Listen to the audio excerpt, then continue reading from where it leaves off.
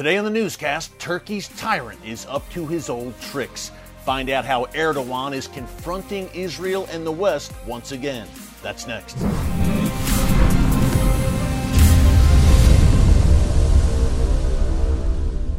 Hey folks, Eric Stackelbeck here. Welcome to the Watchman newscast. Recep Tayyip Erdogan, Turkey's radical president, had been uncharacteristically quiet as of late, but that all changed this week. First, Erdogan's government announced that it had arrested what it claimed were 15 Israeli Mossad spies on Turkish soil. Then, Erdogan threatened to expel 10 Western ambassadors from Turkey. He's since backed down from that threat, but you can bet that he's not done stirring things up. A few things to remember here. First, Erdogan's ruling AKP party is basically the Turkish branch of the Muslim Brotherhood. Second, he's openly hosted Hamas members on Turkish soil. Third, he allowed jihadists to travel freely from Turkey into Syria to join ISIS.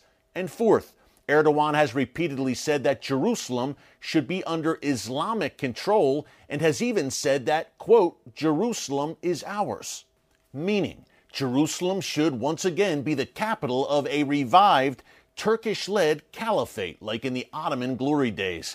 Folks, under Erdogan, Turkey, a NATO member, is more like NINO, NATO in name only. Now, I talked about Erdogan's latest moves on yesterday's Watchman newscast live stream. Take a look. He's been a bit quiet over the past few months. There have been a lot of problems economically in Turkey, and he's been trying to maybe smooth things out a bit with nations that he had been at odds with over the past several years, including nations like the UAE and Egypt, and perhaps even Israel, at least some of the rhetoric coming from Turkey, maybe a bit more conciliatory at times. But now Erdogan is saying, or his administration in Turkey is saying, that Turkey has arrested 15 Mossad operatives. The Israeli security services have been arrested by Turkish authorities, according to the Turkish government. Now, we don't have any confirmation of this. This is a Turkish claim. Key point there, apparently these so-called Mossad spies were of Arab Palestinian descent, most of them operating on Turkish soil. This is according to Turkey. Israel, to my knowledge, has not responded to this charge from Turkey yet. We're going to keep a close eye on that because Turkish media and Turkish government mouthpieces were really playing this up, folks.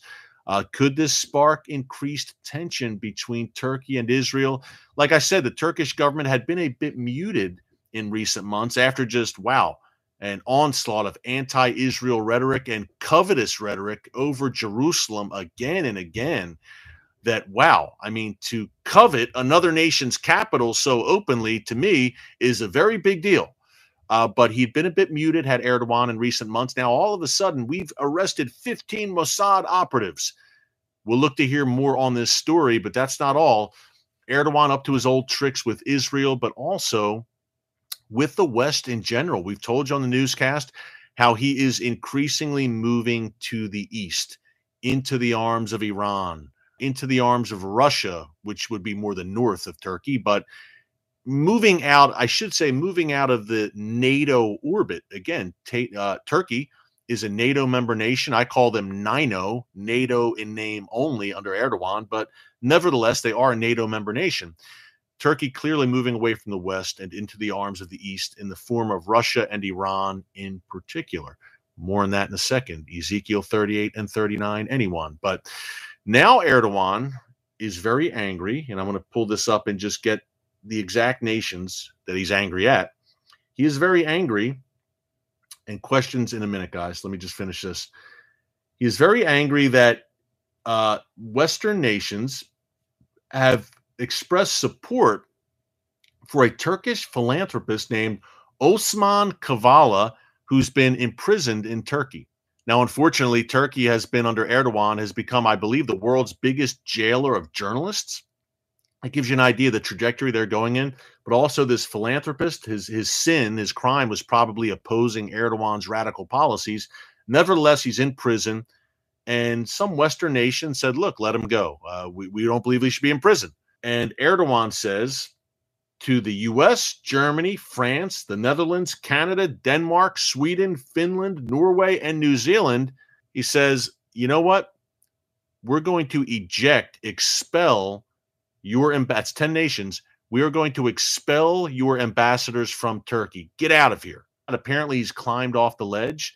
It could have been an economic disaster for him if he did this and really isolated and alienated the West even more than it's been alienated from Turkey under Erdogan. But we're keeping an eye on that. Rumblings once again in Ankara and Recep Tayyip Erdogan. You just knew he wasn't going to stay silent for long, folks. And by the way, between Erdogan, between Russia, and we got into the Naftali Bennett-Putin meeting on the Friday newscast, actually last Friday, the day it happened, October 22nd. Check it out in our archives. We also discussed it on Monday, this Monday's newscast, all there in the archives.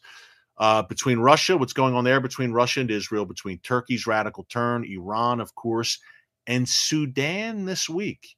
Have you been following this? We mentioned it on, I believe, yesterday's newscast or Monday's newscast. Sudan now in the middle of a military coup. Now, Sudan was on the verge of signing the Abraham Accords peace agreement with Israel.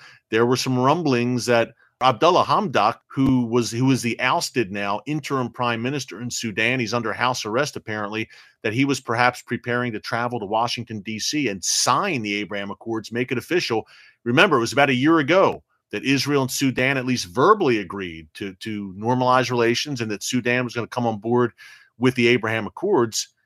Is that in jeopardy now? It's interesting because this new military government that's running Sudan, and this general, his name is Burhan, his last name is Burhan, he apparently was an advocate for normalizing relations with Israel, even more than the ousted prime minister who they just overthrew. But what happens now? There's so much instability there. People are in the streets. Does this put the normalization off for the foreseeable future? And does this have a prophetic implication? For the answer to that question and much more, including the latest on growing tensions between the Biden administration and Israel, the honeymoon is over there, folks. Check out yesterday's full live stream right here on the channel. Just go to the Newscast category and you'll find it right there. Hey, a quick programming note before we go. I'll be heading back to Israel very soon to get some great new Watchman material, so stay tuned for that in the coming weeks. Now, I'm very blessed to be able to travel to Israel and do what I do, but what if you can't get to the Holy Land, especially with all the COVID travel restrictions over the past year and a half?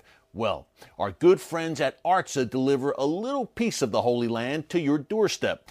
Artza is a unique quarterly subscription box that features amazing products from a different city or region from Israel every time, all made in Israel by Israeli small businesses.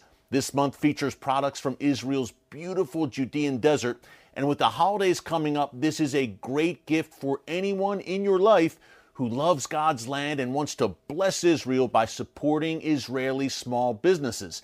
Just go to artzabox.com and use the discount code WATCHMAN18 to get 18% off your Artza Box subscription. It's a good deal and a great product that we really believe in here, and we hope that you enjoy it. Thanks for joining us on The Watchman today. Until tomorrow, God bless you. And remember, never hold your peace.